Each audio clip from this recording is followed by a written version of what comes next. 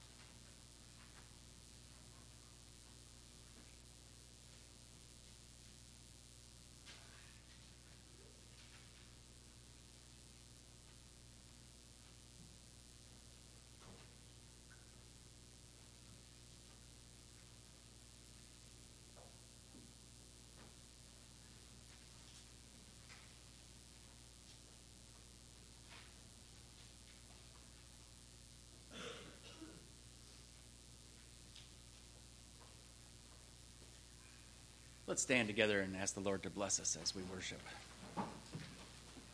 George, can I ask you again? Thanks.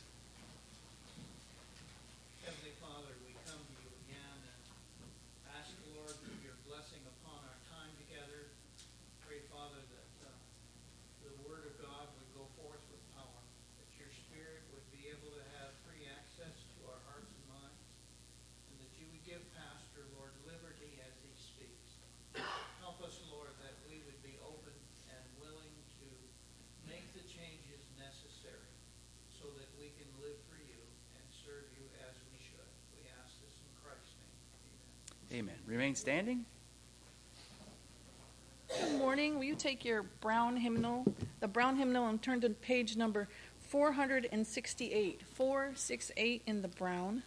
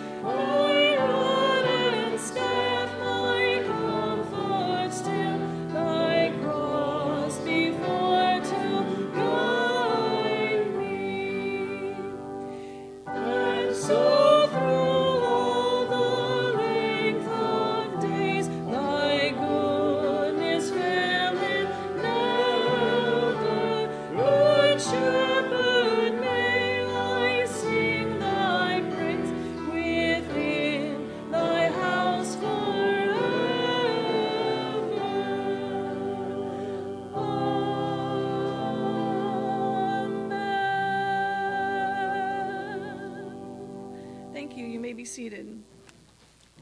At this time, we like to congregation to pick a hymn of your favorite hymn, and if there is a favorite, I'd like to raise your hand and give me a reason why. And Andrew, I turned you down last week, and since there's no other hand, Andrew, you are up, sir. Do you remember what you asked me last week? Just the title, and I can look it up, kid. What child is this? Let's look.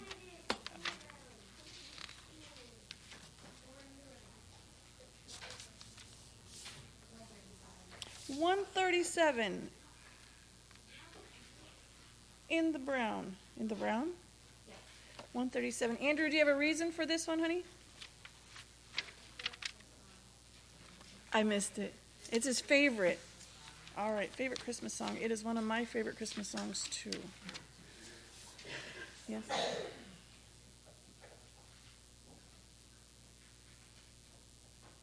Just a second. Can we do it in 213 in the red? Can we change hymnals and do 213 in the red? First, please. The brown hymnal likes to change words. Yeah, 213 in the red. 213 in the red. Same song. Same song, just better words. 213, yes? That's it.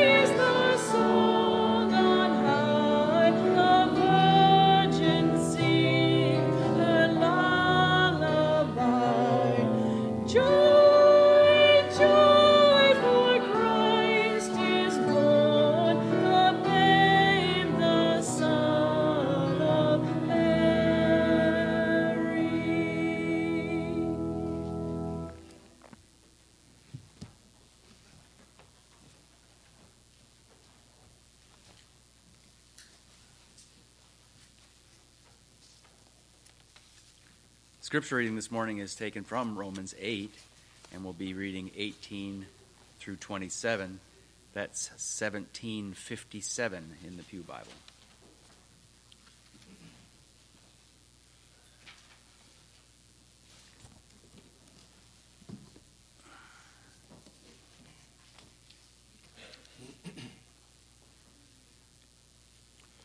If you'll kindly stand with us as we read this. I'll be reading from the New International Version.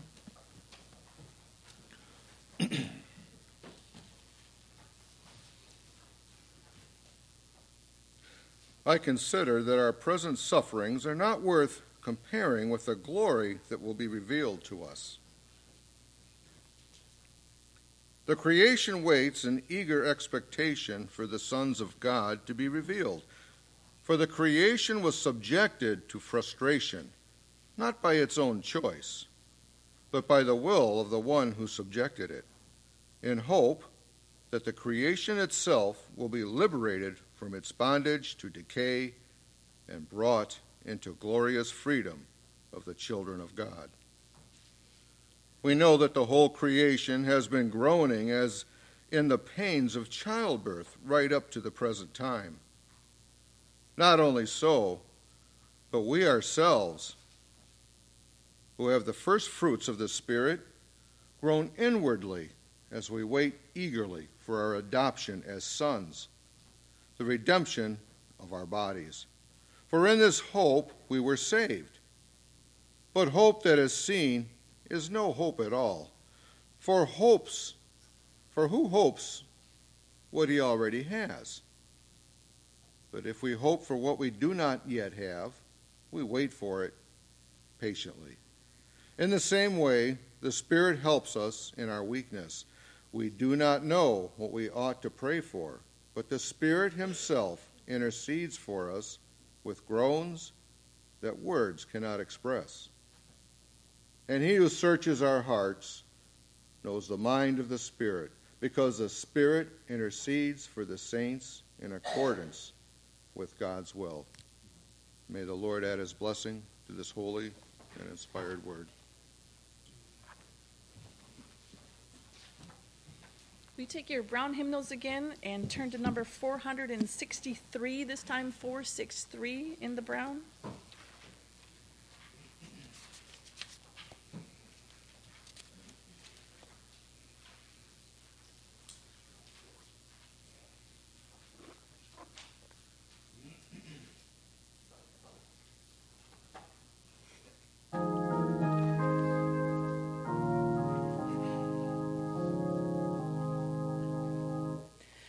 Precious Lord, take my hand, lead me on, help me stand. I am tired, I am weak, I am worn.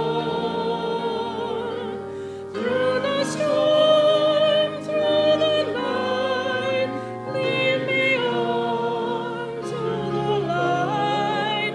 Take my hand, precious Lord, lead me on. When my way grows dear, precious Lord, linger near. When my life is almost gone, hear my cry, hear my call, hold my hand lest I fall. Take my hand, precious Lord, lead me home. Thank you. You may be seated.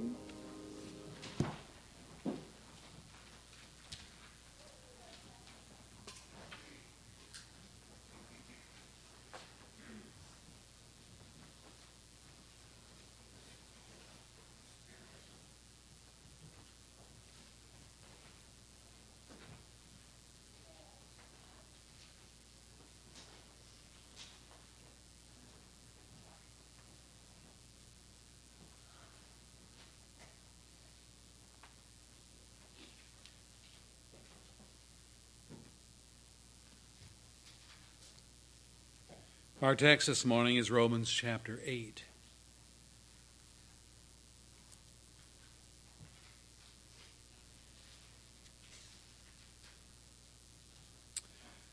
Our last study took us in uncharted waters as we considered the joy of judgment, as contradictory as that might sound. Few people, if any, would see any joy in judgment. But as believers, we take our cues on life from God. We learn that the day of Jesus' return is his day of self-vindication. It's a time when he appears not as some humble Jewish carpenter's son, but in his pre-existent glory as the Son of God. John words it this way, "Dear friends, now we are children of God, and what we will be has not yet been made known. But we know that when he appears, we shall be like him, for we shall see him as he is." 1 John 3, verse 2. We shall see him as he is. Not as he was presented at his birth and in his humanity. There is a sense in which the humanity of Jesus, while vital to his cross work, nonetheless hid from man's view the regality of his deity and his power. Only on one occasion, and only in the presence of but 3 disciples, did Jesus pull back the veil, so to speak, and allow those disciples to see his majestic glory. The text reads this way: "After 6 days, Jesus took Peter, James, and John with him and led them up a high mountain where they were all alone. And there he was transfigured before them." The Greek term means, it's the Greek word metamorphos, to change the form of. And we read on from Mark's Gospel, "His clothes became dazzling white, whiter than anyone in the world could bleach them." Mark 9, verse 2 and 3. And Matthew tells us his appearance was like lightning, and his clothes were white as snow. It is this deity that will shine forth in Jesus' second coming. We learn that God's saints will be vindicated. In vindicating his own name, Jesus also vindicates those who are called by his name. And may I say, who suffered for it and have suffered for it. The writer of Hebrews words it this way: "Christ was sacrificed once to take away the sins of many people, and he will appear a second time, not to bear sin, but to bring salvation to those who are waiting for him." Hebrews 9, verse 28. And our joy in the judgment is that God's name will no longer be profaned or ridiculed or abused by the world. That's something to rejoice in. And secondly, God's people, the sheep, enter into eternal life, while the wicked persecutors, the goats, enter the eternal fire prepared for the devil and his angels. Matthew 25, verse 41. So the separation of the goats and the sheep take place at that time. Now today's study focuses on the joy of renewal. And there's 2 lessons on this morning's lesson, and then next week we'll do a follow-up lesson to complete the thought. The joy of renewal. Let's pray and ask the Lord to enable us. Father, send your Spirit upon us to be our teacher. We know he is the teacher. I can't teach God's people anything. I can give forth the word, but only you can take what is said, if the truth of it, and apply it to our hearts. And we pray that you will do that, firstly for your own glory, and secondly for our good. We thank you, Lord, that we can count upon you to be our teacher. And in that way, the taints that man might give, the spins that we might do in terms of Scripture are removed, and you get the glory. May you get the glory today in Jesus' name. Amen. We're looking at the subject today of the joy of renewal. Renewal. You'll notice in your bulletin outline the first point being that the creation, all of creation, awaits liberation from corruption and decay. You say, well, what do you mean by that? Well, the sin of Adam and Eve affected more than themselves and more than their posterity. They were cursed by God for their sin, but so was all of creation. Let me read it for you. To Adam he said, because you listened to your wife and ate from the tree about which I commanded you, you must not eat of it. Cursed is the ground because of you.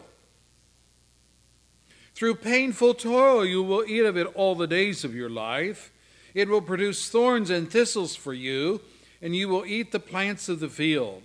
By the sweat of your brow you will eat your food, until you return to the ground, because from it you were taken. For dust you are, and to dust you will return. Genesis 3, verse 17 and following. This is Paul's analysis of that in our text, verse 20.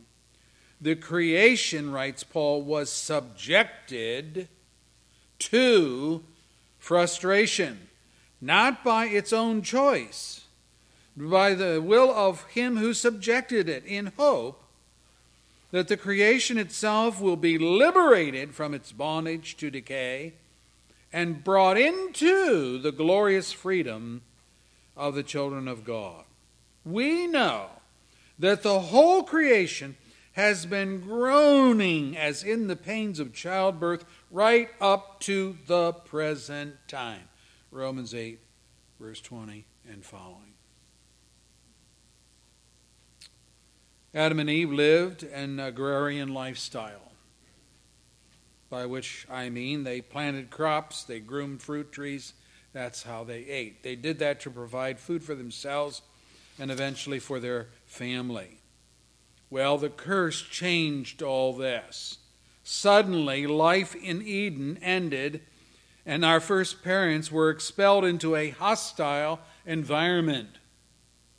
Let me read it for you. So the Lord God banished them from the Garden of Eden to work the ground from which he had taken them. After he drove the man out, he placed on the east side of the Garden of Eden cherubim and a flaming sword flashing back and forth to guard the way to the tree of life. That is, guard in the sense of prevent. Genesis 3, verse 23 and 24. In a conversation within the Trinity, God gave this reason for this. The Lord said, the man has now become like one of us, knowing good and evil. He must not be allowed to reach out his hand and take also from the tree of life and eat and live forever. Genesis 3, verse 22. You see, the tree of life was the second of two specially designated trees within Eden. The only prohibition I can find that God gave to Adam and Eve was to abstain from eating from the tree of the knowledge of good and evil.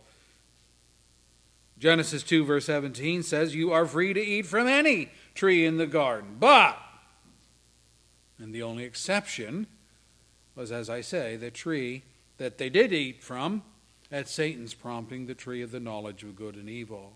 So they disobeyed. They ate. They became sinners. They became like Satan, not like God. They lost something in eating. They didn't gain anything in eating. And with that failure, a second prohibition kicked in, and that is, they must not eat of the tree of life and live forever. You see, forever locked into a state of sin, forever locked into a state of rebellion to God. And so they were therefore expelled from Eden, And warrior angels with the sword were posted by the tree of life, lest they try to sneak in and eat from it. And it was grace on God's part to kick them out, to bar them from ever returning to the Garden of Eden. Now, as we noted earlier, the environment changed radically.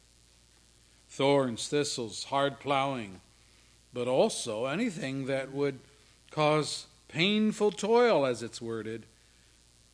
Painful toil in scratching out a living from the ground. What would that be? Well, bugs, mildews, pests, think of locusts, viruses that eat or destroy vegetation, diseases, danger to life, danger to limb. The environment became hostile. The animal kingdom became hostile and dangerous, not only to one another, but to mankind.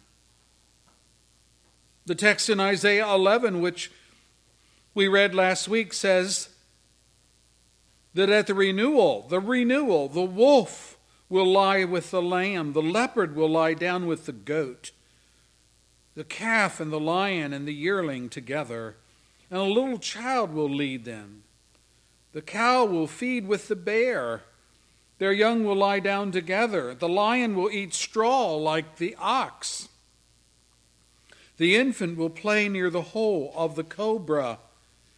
And the young child will put his hand into a viper's nest. They will neither harm nor destroy on all my holy mountain. For the earth will be full of the knowledge of the Lord as the waters cover the sea. Isaiah 11, verses 6 and following. This is a restoration text. But what it also does is to remind us of a world before sin. The Garden of Eden before the creation was cursed by God for Adam and Eve's willful disobedience. That's what it was like living in Eden.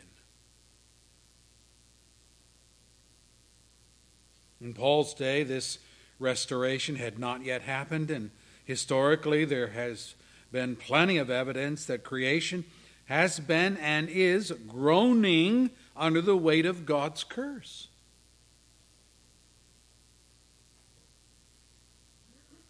When David gave evidence to King Saul that he, a boy, was capable of going up against the giant Goliath, this is what he said to the king. Your servant has been keeping his father's sheep.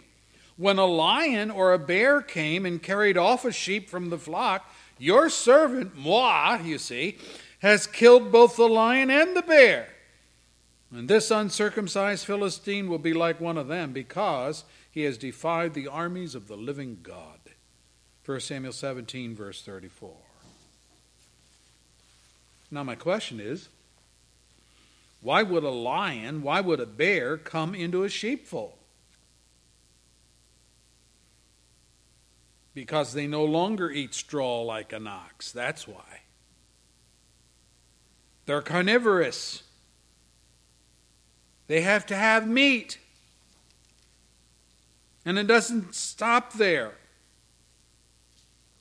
The scripture says Elisha went up to Bethel, and as he was walking along the road, some youths came out of the town and they jeered at him. Go up, you bald head. They said, go up, you bald head, ridiculing God's prophet.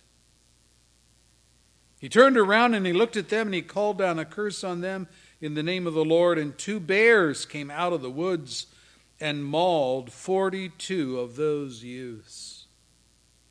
2 Kings 2, 23 and 24. Which was God's way of saying, don't mess with God's prophets. Of Samson we read, Samson went down to Timnah, and suddenly a young lion came roaring against him, and the Spirit of the Lord came upon him in power, so that he tore the lion apart with his bare hands, as he might have torn a young goat.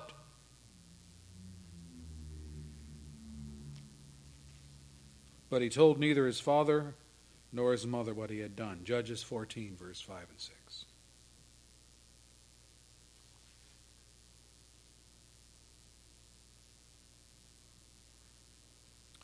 In the Nile of Egypt, the Nile River, it is plagued by saltwater crocs. Saltwater crocs. Saltwater crocs can reach a length of 25 feet. They attack zebras, wildebeest, right along the shore. They come right out of the water at them. The lives of many people are lost because the people wash their clothes along the Nile River, on washboards or on rocks. The crocs come right at them. What I am saying is that the animal kingdom, then and now, are, whether wild or domesticated, is not to be given unquestionable trust by mankind. The wild in them is the result of God's curse.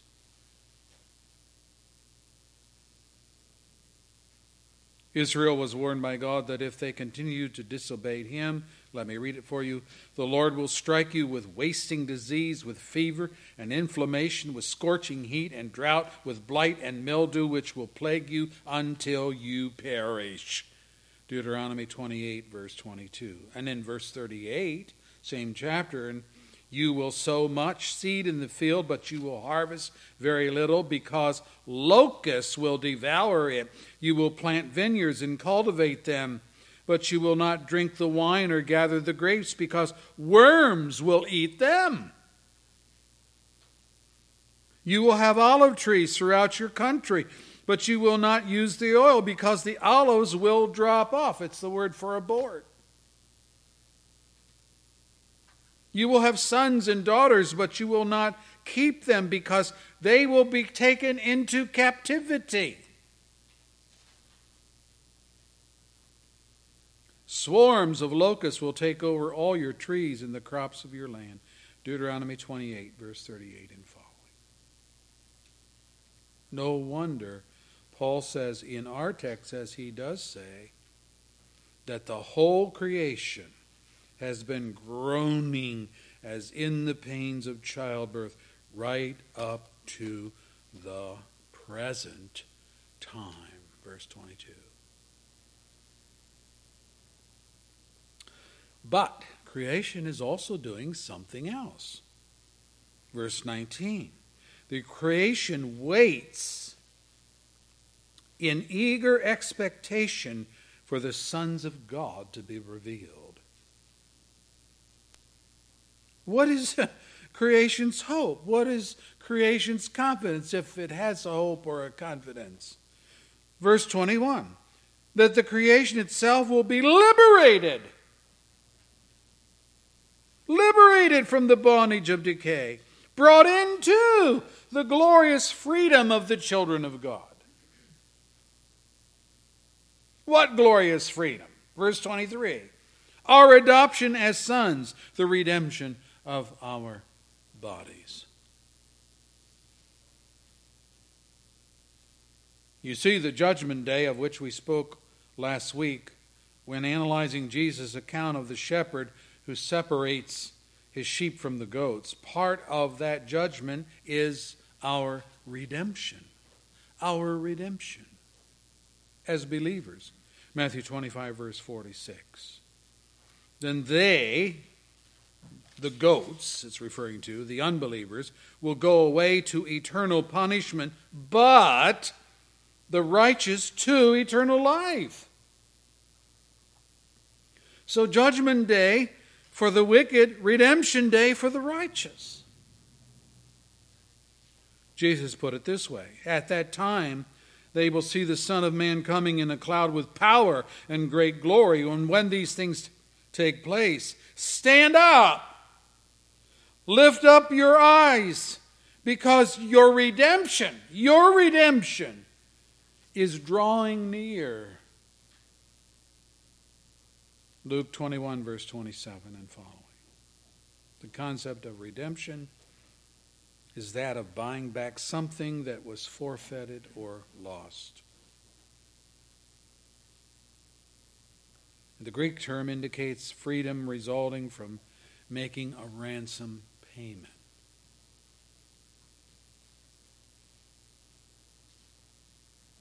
kind of a silly illustration, but when I was at school at Moody, we students sometimes ran short on cash. But State Street, just a block away from Moody, was loaded with pawn shops.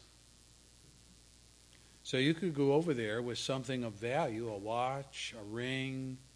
In my case, it was a ukulele.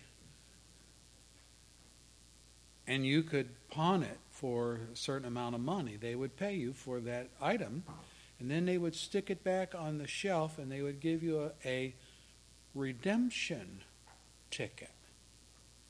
Say, well, what was that for? That is when you got your feet back on the ground financially, you could take that redemption. This was in a certain period of time, you understand. It wasn't there forever. But within a certain period of time, you could take the redemption ticket back to the pawn shop and buy back whatever it is that you pawned in order to get some money. In my case, a ukulele. Could have been watch, ring, whatever was pawned. Redemption. Buy it back. Buy it back.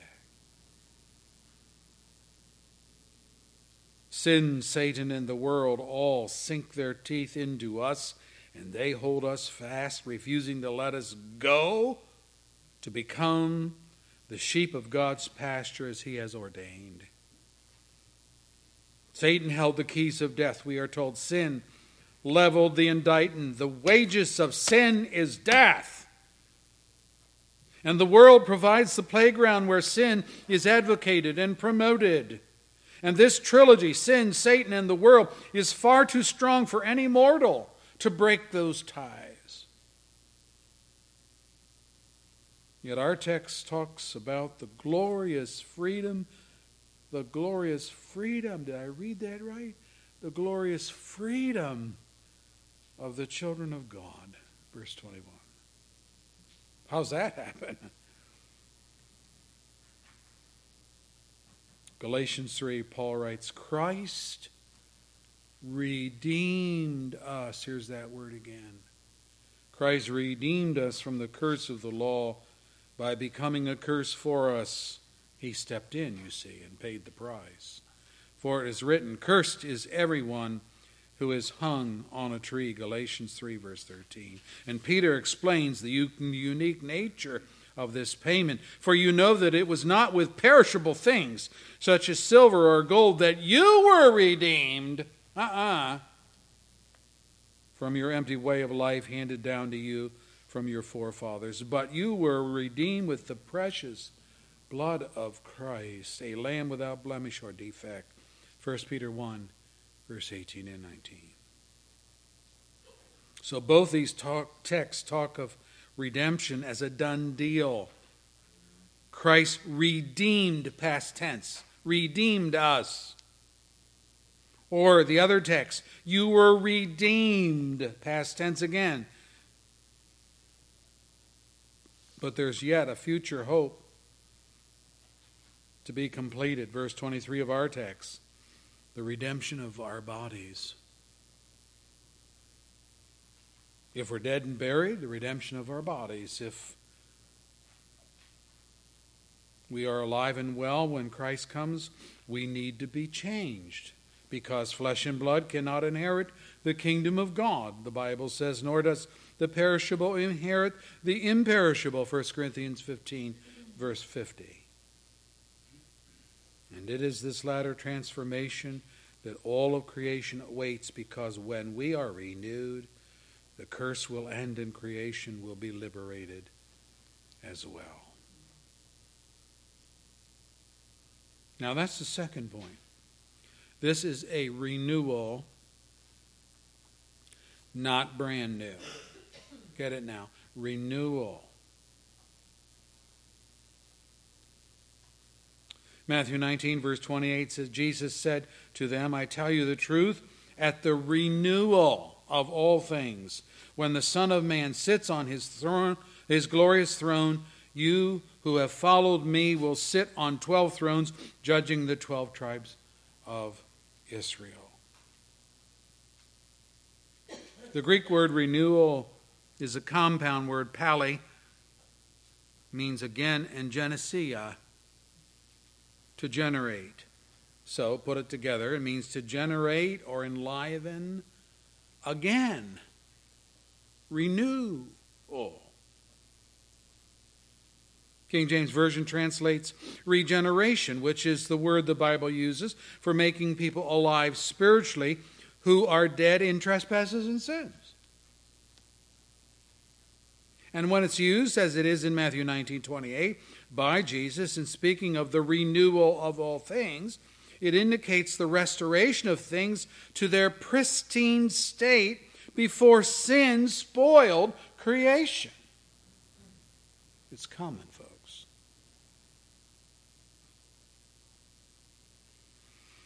When we think of it even in the spiritual realm of the soul's regeneration, God's original declaration concerning the creation of Adam and Eve comes to mind, and it says this: "The Lord God formed the man from the dust of the ground and breathed into his nostrils the breath of life, and the man became a living being." King James Version says a living soul.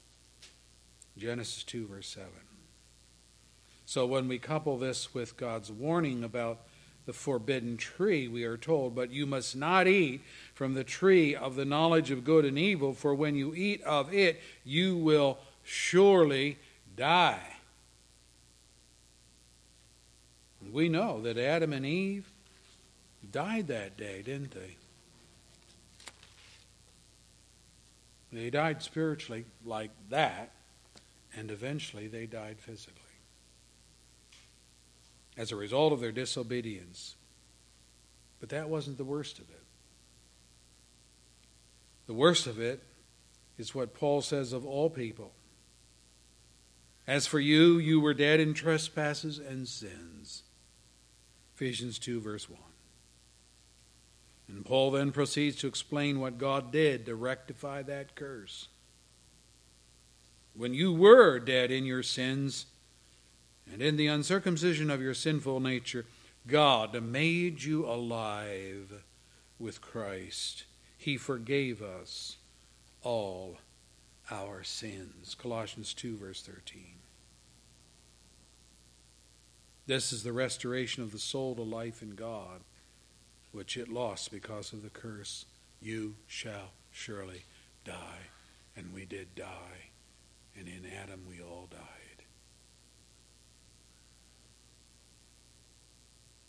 Now, when we come to our text, we learn that all of creation lives in anticipation of liberation from the bondage of decay. Verse 21. The decay, may I say, of the curse. Jesus taught that a renewal is coming, a regeneration, if you please, a return to life as it once was before sin spoiled everything. What about all those Old Testament texts that talk about the mountains disappearing and the sun refusing to shine and the stars falling to the earth, the moon turning to blood, referring to its color, the sky being rolled up like a scroll? What about 2 Peter 3:10 and following? "But the day of the Lord will come like a thief. The heavens will disappear with a roar. The elements will be destroyed by fire. The earth and everything in it will be laid bare." Since everything will be destroyed in this way, what kind of people ought you to be? You ought to live holy and godly lives as you look forward to the day of God. Speed, it's coming. That day will bring about the destruction of the heavens by fire. The elements will melt in the heat. But in keeping with his promise, we're looking forward to a new heaven and a new earth, the home of righteousness.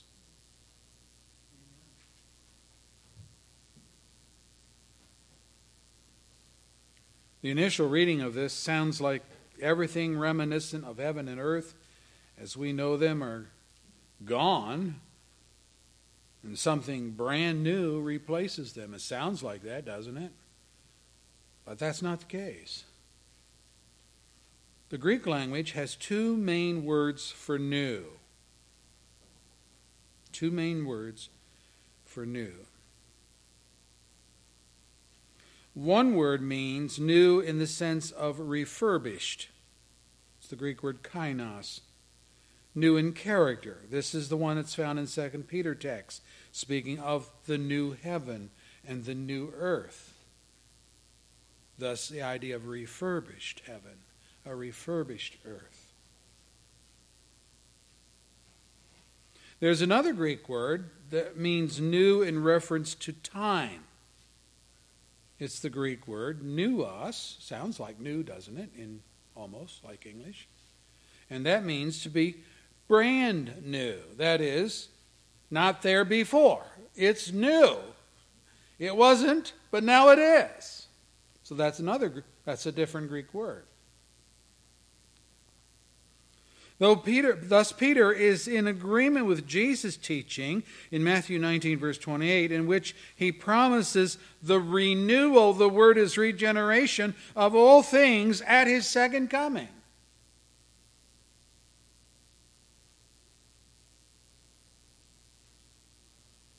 We sometimes use the word new in the same way that the Greek language does. We say, oh, I see you got a new car. Yeah, but the new car happens to be a 2015 model with 50,000 miles on it. What is the person saying then? Why are they saying, I see you got a new car? Well, it's new to them, it's new to you, because it's different from the one you had, but it isn't brand new. Now, it might be brand new, in which case we would use the same phraseology. I see you got a new car. So you'd have to be up on whether the thing was brand new or whether it's just new to the person. Well, the Greek language speaks the same way.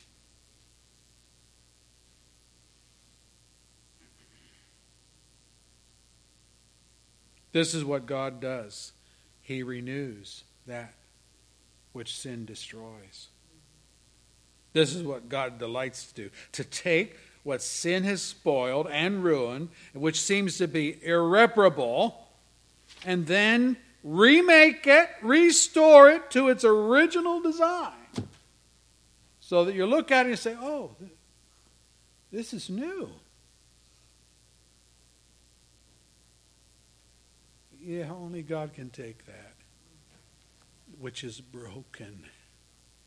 Your soul, your relationship with Him, and make it new. Wow. Consider the great flood. It is spoken of in the Bible in the most destructive of terms. Water ascended over the highest mountains. All creatures containing the breath of life perished. Upheaval occurred in the mountains and in the deep. The earth mass was divided into the various continents as we now know them. Africa, North America, South America, Europe, you name it. Genesis 10 verse 25 explains that. Tremendous, mind-boggling changes, but all this newness is not brand new. Though it's definitely new in character. The instrument God uses in this renewal of heaven and earth is not water, it's fire. Peter refers to the destruction of the heavens by fire, and the elements will melt in the heat. And I note that fire, even more than a flood, has the ability to purge and clean when you think about it. You know, before surgical skills, before that, gaping wounds were what? They were cauterized with hot irons to seal the skin and prevent infection. Farmers are known to deliberately set their fields on fire to kill the weed seeds, make way for the planting and propagation of food seeds. We want to get rid of the weeds, then we'll plant the good stuff. So they set their fields on fire. Say they wouldn't do that. Oh yeah, we did it. I lived on a farm and we did it. And it worked. Fire will kill those weed seeds. And then you plant your wheat or whatever it is. And you don't have weeds. There's no weeding to do.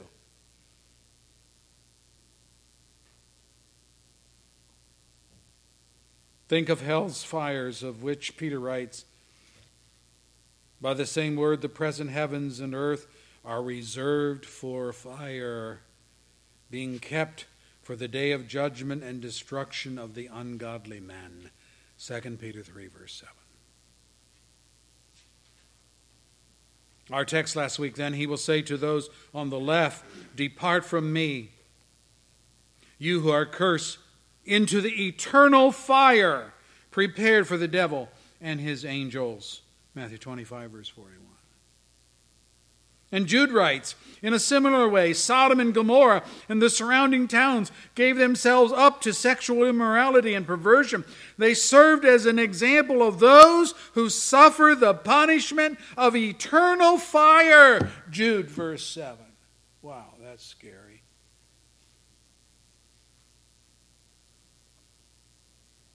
The lack of quenching for this fire is God's forever containment of what is evil and sinful, so that it will not raise its ugly head again and ruin the new heaven and the new earth wherein dwells righteousness. Is fearfully awesome. Fearfully awesome. So that brings us lastly then to the joy of a renewed earth. We don't have it yet, but it's coming. Sin no more polluting our world. Malachi words it this way, see, I will send my messenger who will prepare the way before me. Then suddenly the Lord you are seeking will come to his temple. The messenger of the covenant whom you desire will come, says the Lord Almighty.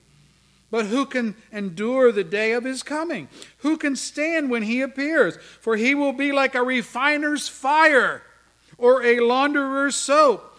He will sit as a refiner and a purifier of silver.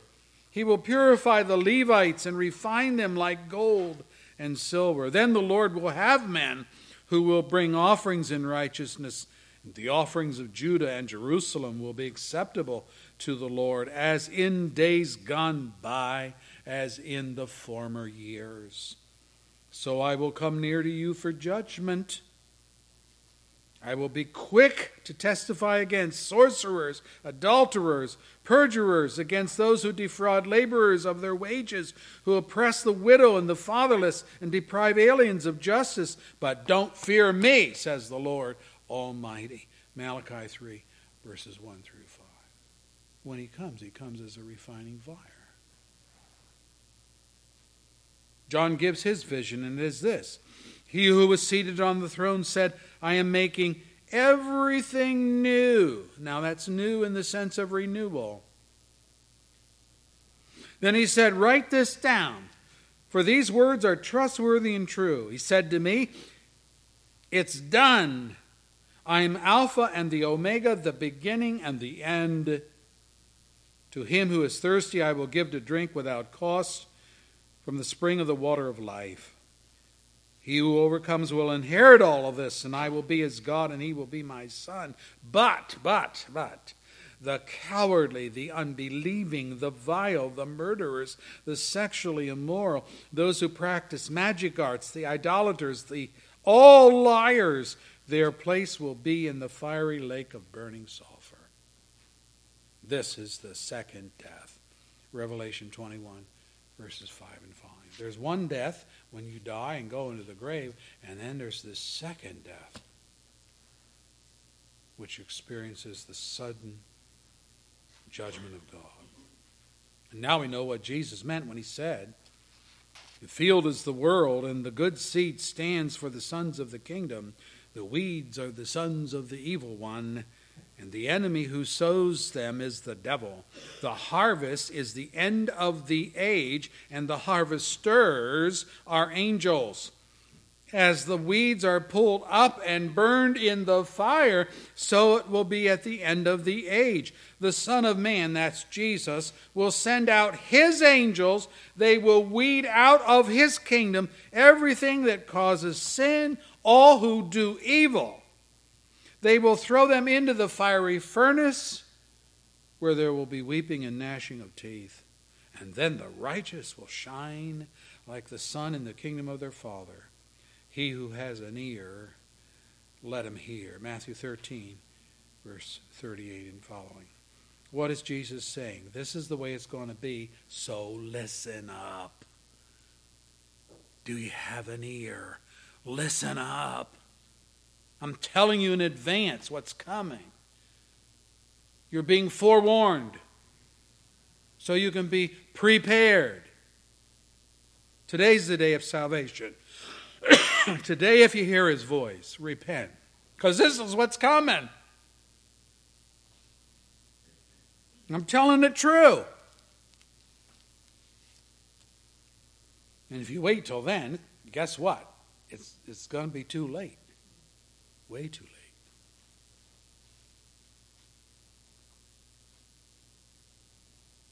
So sin no more will pollute the world because God will purge it out. Secondly, creation is restored to its pristine purity. No more wild animals. No more toxic environment. The EPA will be out of business. No more disease. No more blight on crops. No more creatures that act as pests. Think of those locusts, the mosquitoes, the vermin, the germs. No more, no more, no more, no more. So where are you getting that from in the book of Isaiah? Let me read it for you. The wolf will lie down with the lamb. Who ever heard of that? The wolf will lie down with the lamb. The leopard will lie down with the goat. Oh, wow, really? The calf and the lion and the yearling together. And a little child will lead them. Really? The cow will feed with the bear. Their young will lie down together. Really? The lion will eat straw like the ox.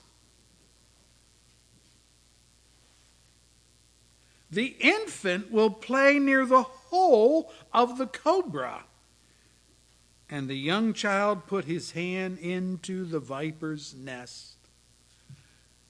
George and I don't like snakes, do we, George?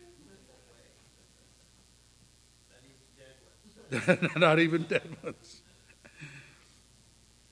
I was mowing my grass one time over at Beth Drive, and I was doing some hand mowing under the pine trees I had planted, and I went to go under this tree, and here's this snake all curled up under the pine tree, and he's looking at me, and I'm looking back, and I'm saying to him, I won't bother you if you don't bother me. And I went past and didn't mow under that tree.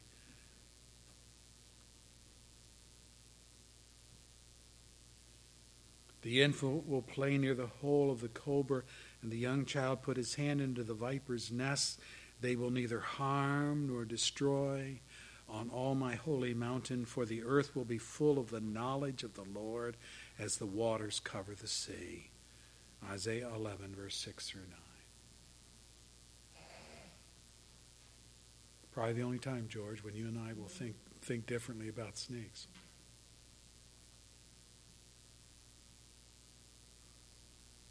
The Ezekiel text says, I will place over them one shepherd, my servant David, a reference to Christ. He will tend them. He will tend them and be their shepherd. I, the Lord, will be their God, and my servant David will be prince among them. I, the Lord, have spoken. I will make a covenant of peace with them and rid the land of wild beasts so that they may live in the desert and sleep in the forest in safety. I will bless them in the places surrounded by my hill. I will send down showers in season. There will be showers of blessing. That's where they get that song by. There will be showers of blessing. Comes from this text, Isaiah 11. I will send down showers in season. There will be showers of blessing. The trees of the field will yield their fruit, and the ground will yield its crops. The people will be secure in their land. They will know that I'm the Lord when I break the bars of their yoke and rescue them from the hands of those who enslaved them. They will no longer be plundered by the nations, nor wild animals devour them. They will live in safety, and no one will make them afraid. I will provide for them a land renowned for its crops, and they will no longer be victims of famine in the land or bear the scorn of the nations. Ezekiel 34, verse 23 and following. Hosea writes, "This in that day, declares the Lord, you will call me my husband. You will no longer call me my master." Husband is intimate, isn't it? More intimate than master. You will call me my husband. In that day, I will make a covenant for them with the beasts of the field and the birds of the air and the creatures that move along the ground. Bow and sword in battle I will abolish from the land, so that all may lie down in safety. I will betroth you to me forever. Wow. I will betroth you in righteousness and justice, in love and compassion. I will betroth you in faithfulness, and you will acknowledge the Lord. In that day I will respond, declares the Lord. I will respond to the skies, and they will respond to the earth, and the earth will respond to the grain, the new wine and the oil, and they will respond to Jezreel. I will plant her for myself in the land. I will show my love to the one I call not my loved one. I will say to those not my people, you are my people. I will say, you will say, you are my God. Hosea 2, verse 16 and following. John words it this way in his vision. They sang a new song. You are worthy to take the scroll and to open its seal, because you were slain, and with your blood you purchased men for God. From every tribe and language and people and nation, you have made them to be a kingdom and priest to serve our God, and they will reign on the earth. Revelation 5, verse 9 and 10. Those days are coming, brethren. And Christ has secured it through his shed blood. He has atoned for our sins. He has redeemed us, bought us back from sin, the flesh, the world. Our enemies cannot hang on to us anymore. They have to release their grip. He paid the price. They got to let us go. And they shall. Amen. Father, thank you for your word. Precious word. Precious truths. It all began in the mind of God in eternity past and brought to life and fruition in history, your history, through the coming of the Savior, which we're celebrating at this time of the year. Not just little baby Jesus, no, but the baby Jesus who became a young man, and at age 12 was found among the theologians of the faith to learn of God. And then as he matured and grew, he set his face towards Jerusalem and never flinched. And what was at Jerusalem? The cross was waiting him there,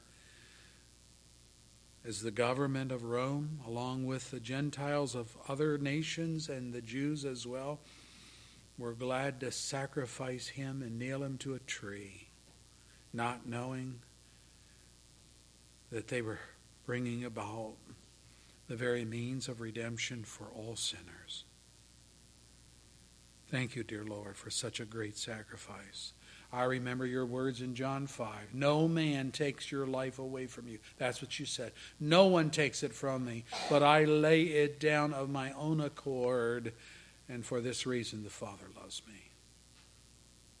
Willingly, gladly. The writer of Hebrews says, for joy that you saw, you went to the cross. We don't think that's very joyous. But the outcome has been joyous. But you saw that joy. And for your people laid down your life. Help us to see it and believe it. And to live our life with thankfulness and gratitude. May you be honored and glorified. Save whom you will today. May we appreciate your cross, your death, your burial, and your resurrection. And we anticipate your coming again. Amen. Our closing hymn is from the Brown Hymnal, number 466. 466. I like this hymn. Jesus, lover of my soul. Wow. Let me to thy bosom fly, while the nearer waters roll, while the tempest stills high. Hide me, O my Savior, hide, till the storm of life is past. Safe into the haven guide. Oh, receive my soul at last. Let's stand together as we sing 466, Brown Hymnal.